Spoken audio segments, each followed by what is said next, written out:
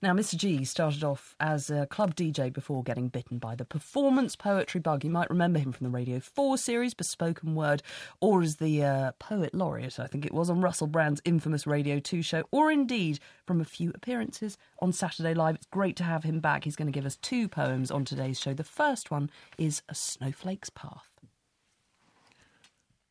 If I could place all life's winter sorrows as far away from my tomorrows, to see a snowflake path that follows beyond the melting point of time, I'd construct a cave of childish wonder and place it safe from life's cruel thunder, for stormy weather has no place among the world of make-believe and rhyme.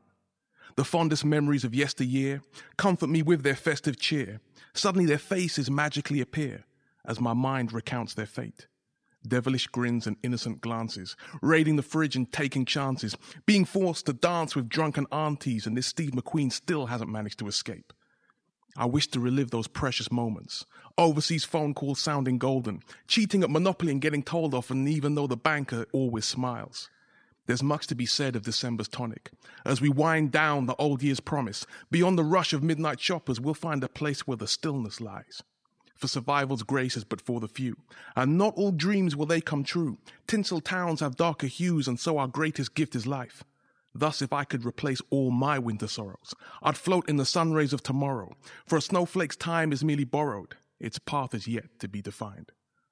Thank you very much, Mr. G. I know you're going to perform another one later on in the programme. Yep. With that one, what just briefly, what was it about kind of Christmas? Because you picked out some of the kind of excruciating moments of Christmas that we kind of relive every year. I'm really not a Christmas guy. I'm always trying to just like get through it because I know it's going to sound so bad.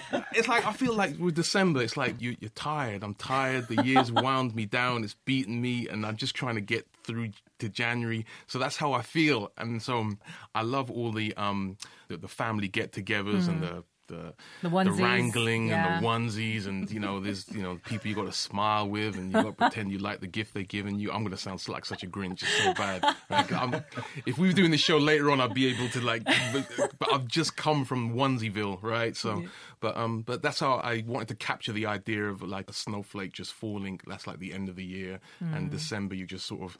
You're just relieving everything and just, revving up for something new. Yeah, absolutely. I think we're with you on that. Thank you. And more from you later. Yeah.